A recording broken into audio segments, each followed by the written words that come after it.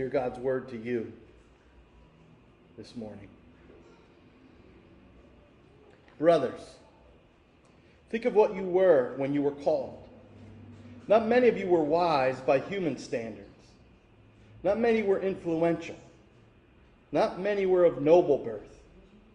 But God chose the foolish things of the world to shame the wise. God chose the weak things of the world to shame the strong. He chose the lowly things of this world and the despised things and the things that are not to nullify the things that are, so that no one may boast before him. It is because of him that you are in Christ Jesus, who has become for us wisdom from God, that is, our righteousness, holiness, and redemption. Therefore, as it is written, let him who boasts boast in the Lord. Thus ends the reading of God's holy and inerrant word. May he bless it to our hearts and lives this morning. You may be seated. Now, I don't know about you, but if I've heard it one time, I've literally heard it hundreds of times, without exaggeration. If only this celebrity, or if only this senator, or if only this sports figure, you starting to follow the thread here? Fill in the blank, would become a Christian, what an impact they'd have for Christ in the world.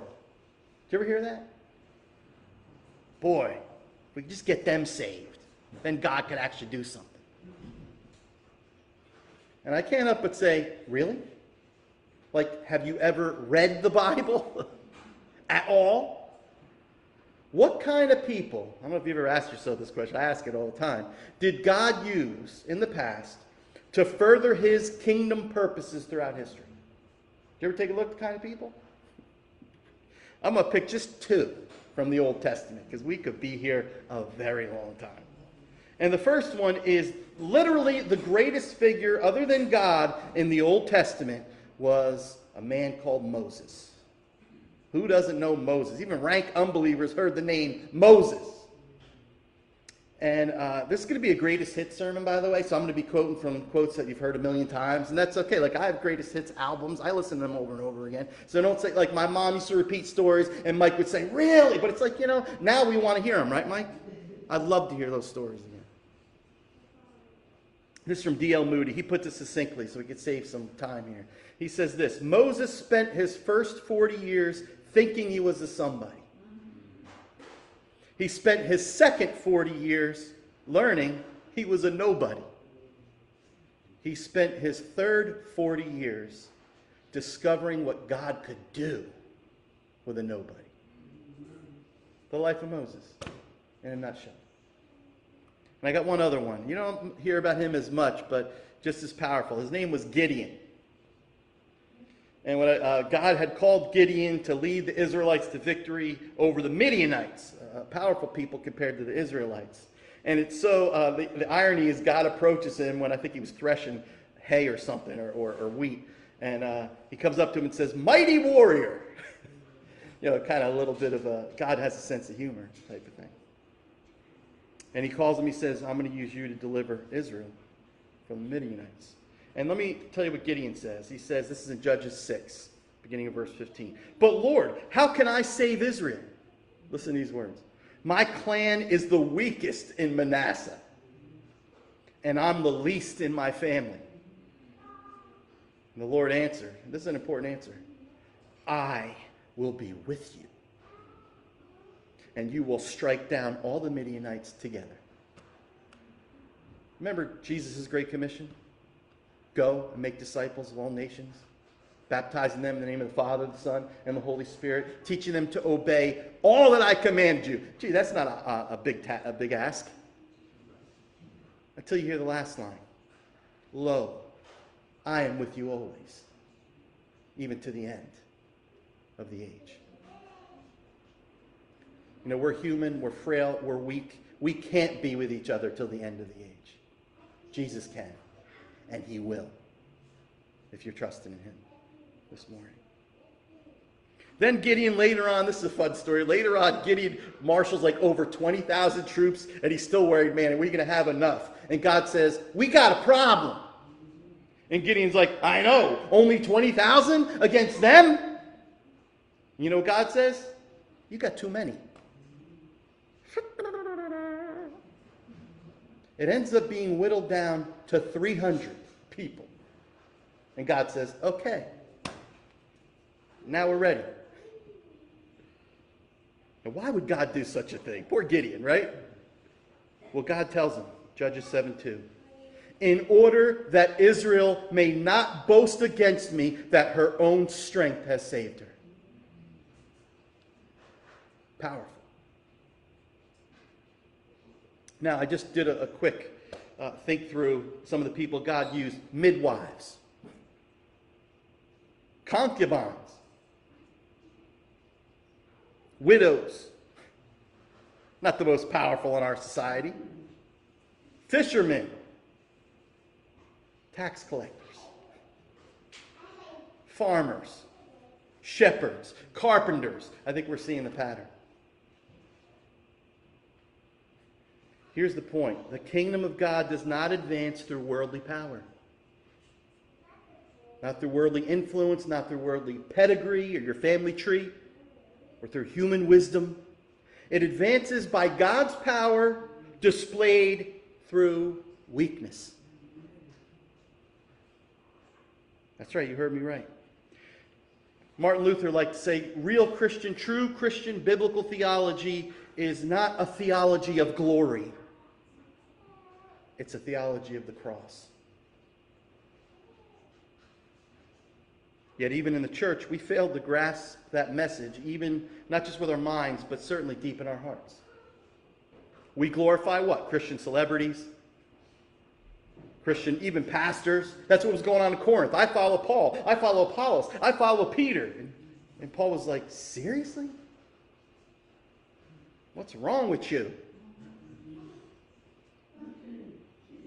And so we follow Christian celebrities, Christian pastors, Christian singers, Christian athletes, Christian CEOs, fill in the blank. And in many cases, why do we do that? Because we want approval from the very world that will never be impressed with a crucified Messiah.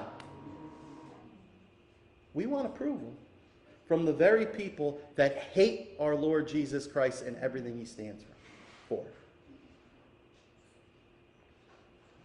That's how Paul put it in 1 Corinthians 1:18.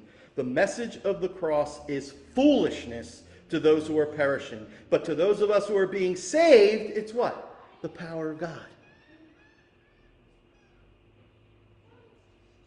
So for my last message, I only have 2 points this morning. You'll be happy to know. For my last message here, at least for a while, I just want to take a couple of minutes to proclaim this message from 1 Corinthians chapter 1, 26-31. And this is the simple message. It's a great message. The gospel of Jesus humbles man and it exalts God. And this is great news for you and it's great news for me. That's all we're going to look at real quick. So we're going to take a look at the first point. The gospel of Jesus Christ, God's only message of salvation, it humbles man. I'm going to read again verses 26-28 just to get the gist of it. Brothers, think of what you were when you were called.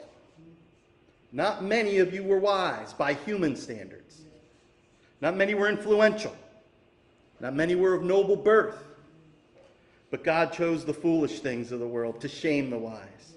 He chose the weak things of the world to shame the strong. He chose the lowly things of this world and the despised things and the things that are not to nullify the things that are. We wear crosses. We make them gold and silver. We put them on our cathedral. It's a beautiful thing. The cross was repugnant. It had to do with execution of criminals. It was a gory, bloody thing. And it was through God's weakness that was stronger than man's strength. He conquered sin and death and hell. Amen? What Paul is saying here to the Corinthians, the early Corinthian church here, he's saying, look around. We could do that this morning if we want. Just look at those who God chose to belong to himself. When I choose a guitar, let's talk about that for a minute. I want the perfect smooth frets. I want these diverse pickups that make the right sounds. I want the binding to be perfect, this to be perfect, that has to be perfectly in tune. Praise God, he doesn't pick us like that. Because I want to tell you something, you ain't perfectly in tune. Certainly not with God's will and with his word. Because to be perfectly in tune would be obeying the Lord your God with all your heart, with all your soul, with all your mind, and with all your strength every second of every minute, of every hour, of every day. You get me?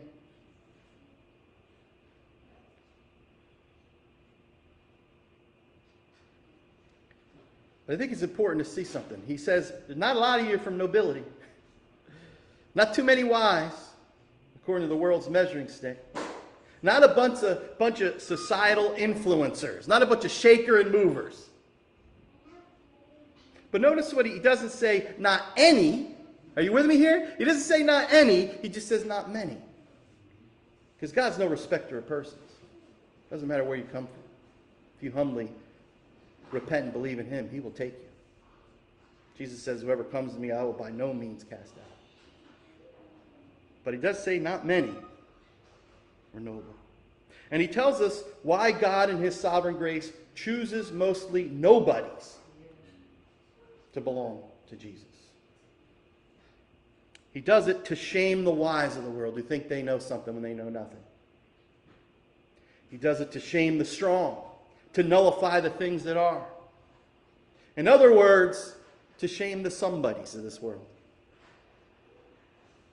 They think they're somebody, but if they don't have Jesus, they're really nobody, according to God's standards. And again, why would God do such a thing? Well, just like he told Gideon thousands of years ago, he repeats it in Corinthians, so that no one may boast before him. I want to get this. This was the first time I actually saw this, and I've been walking with Jesus since 1986. You know how people will say, they'll mock the Church of Jesus because they'll say, look at a bunch of nobodies you all are. And did you ever notice they'll say things like, notice most people in the church are uneducated, they're weak, they're powerless in society, and they become Bible-believing Christians. And what they mean by that is, look, it's only the uneducated, uninformed, socially awkward people that get sucked in by Bible-believing Christianity. You with me? It's a crutch. You ever hear that one? But this is the first time I recognize this.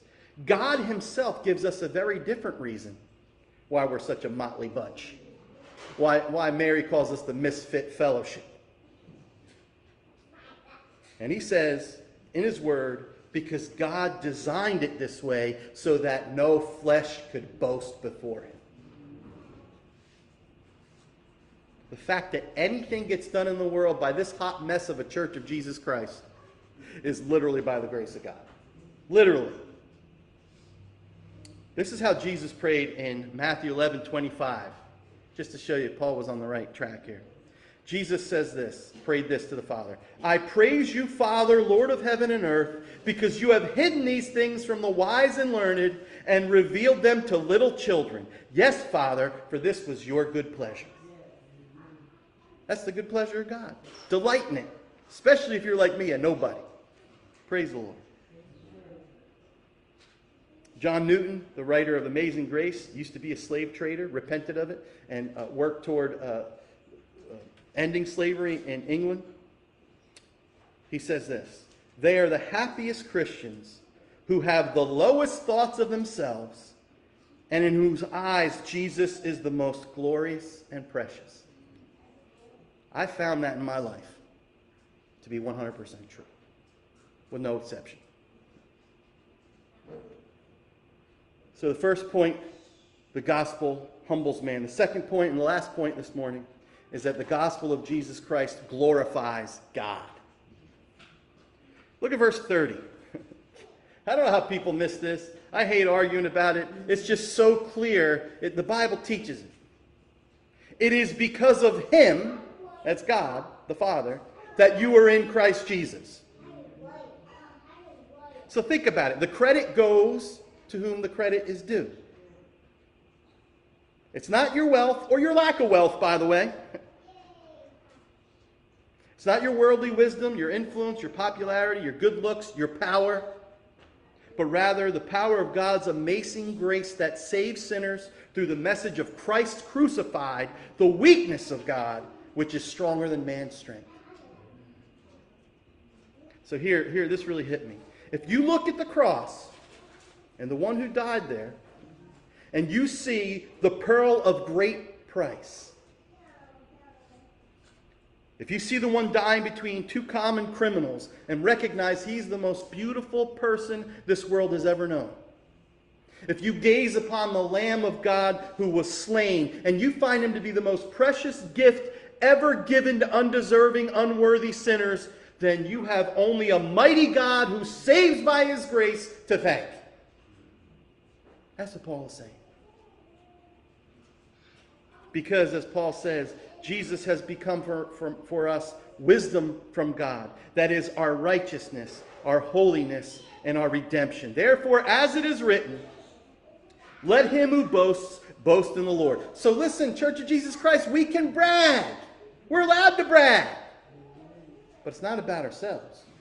It's about our awesome, incredible, glorious God who saves by his grace. Thank God he doesn't give us our deservings. And the last thing I want to point out is this really is good news. God saves nobodies. God works through nobodies. He spreads his kingdom reign through nobodies. We don't have to model the world and copy the world and use their weapons. It's incredible news for the majority of us here, but I want to say this. It's also incredible news for the somebodies of the world. Let me tell you why. They can come to Christ by faith if they would but humble themselves and trust in and identify with the crucified, risen one and the church he purchased with his own blood. You know, it's this whole idea, I love Jesus, I just don't love the church. Well, you got a problem. Because you tell me you love me, you don't love my wife, I got an issue. And I know that's how Jesus feels about his church. Because when Saul, before he came Paul, he was persecuting Christians. You remember what Jesus said to him? Saul, Saul, why do you persecute, not the church, me? So that's right. The church is the bride of Jesus. She's not what she's going to be, but someday God's going to glorify her. And every wedding you see where the bride comes down, oh, how beautiful. That's how Jesus' church is going to look. Radiant. So the issue is, will you identify him and her here and now? So you'll be a part of that bride there and then. Figure we were on Moses. I'll give you another example from Moses. You got to understand, Moses was a somebody at first. Did you know that? He was the prince of Egypt. But the Bible tells us in Hebrews chapter 11, he chose to be mistreated along with the people of God rather than to enjoy the pleasures and treasures of Egypt for a short, and of sin for a short time. So if you're somebody in the world's eyes, become a nobody for Jesus. That's what Paul's saying. And then Paul himself, he said, I consider all my pedigree, all my religious performance, and this is him, not me, as dung, compared to the surpassing greatness of knowing Christ Jesus my Lord, for whose sake I have lost all things. And the all things Paul means is his good stuff. All those works, I throw them away so that I could be found in Jesus. And not have a righteousness of my own, but one that comes by faith in him. See, here's the thing. What did Moses get for this? What did Paul get for this? They get to truly, deeply, and intimately know God. Now listen to me. The true, the infinite, the holy, the righteous, the all-wise and all-powerful God of all creation, they could say, I have known him. And I have walked with him. And he has accomplished his holy will through my broken life. We have this treasure, beautiful treasure, in jars of clay. J.I. Packer tells the story in Knowing God. We read that book in the early days, 2009, 2010, when we first started the church. It was such a blessing to us. He tells the story of a man who said this. He says, this is what J.I. says. I walked in the sunshine with a scholar who had effectively forfeited his prospects of academic advancement by clashing with the church dignitaries over the gospel of grace. But this is what that gentleman said as a testimony. But it doesn't matter, he said at length, for I've known God and they haven't.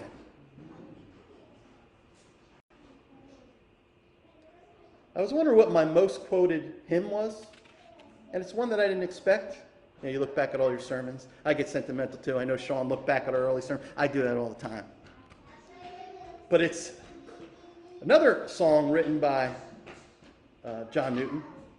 And the line that always hits me is this: Savior, if of Zion's city I through grace a member am, let the world deride or pity, I will glory in your name. Fading is the worldly's pleasure, all his boasted pomp and show, solid joys and lasting treasure, none but Zion's children know.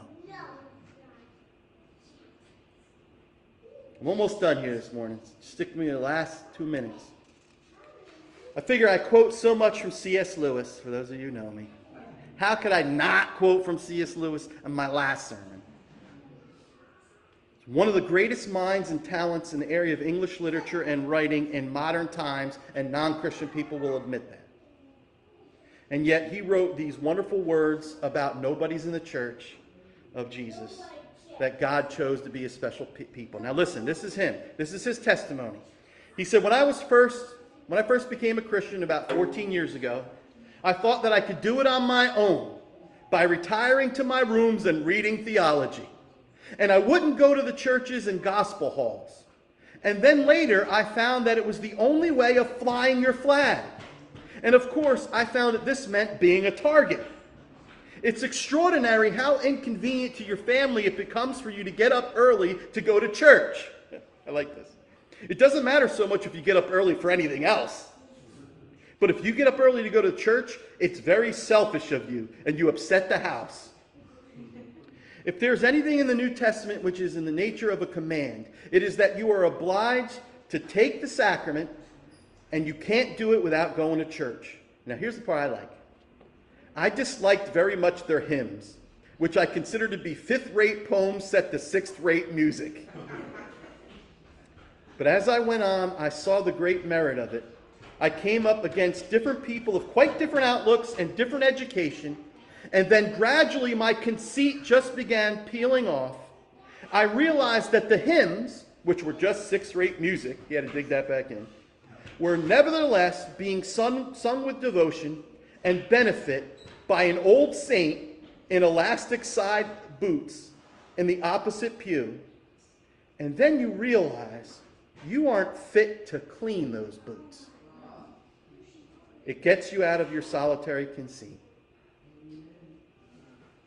Now, I don't know the future of New City Fellowship of Atlantic City. I don't know what the Lord has in store for Mary and I when we go and do gospel ministry in Salerno, but I do know the one who knows. And I commend you into his hands. Corrie ten Boom once said this: never be afraid to trust an unknown future to a known God. Now, when we look out at AC, Atlantic City, we see crushing needs. We see lots of lonely people. We see the broken lives and broken families. And to be honest, sometimes it seems hopeless. Doesn't it? But I hope in such times, if you listen real closely, you strain your ears, you might hear, even with a very faint echo, old Pastor Santo's voice, singing out with all that's in him. We can never see what the future may bring. So what? Keep looking up to Christ our Savior, to Christ our Lord. Remember, if you miss me from shouting down here and you can't find me nowhere, come on up to Mount Zion, because I'm going to be shouting Jesus' name up there. This isn't goodbye. I'll see you later, to those in the family of Christ. And it's not due to anything we've done to earn a place at God's table, but it's because Christ has paid our ransom. And I want to close with this. Once heard this illustration. Said, let's not talk about our deserts, what we deserve, because on the floor of hell is written, deserved. But in the gates of heaven, free gift of God's grace. I hope you put all your trust, all your hope, all your confidence in that free gift of the Lord Jesus Christ, who died to call not the righteous, but sinners like you and like me to repentance.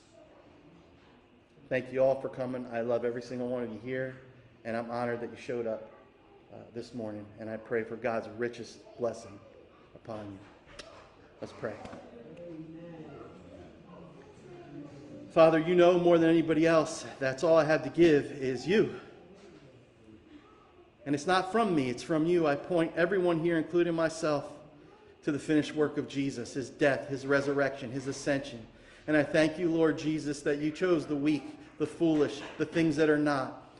And I just pray, Lord Jesus, that as weak as we are, these jars of clay, that you would shine through us and people would see your power, your glory, your grace, your forgiveness. And that, Lord, they would turn from their sins, which drag them down.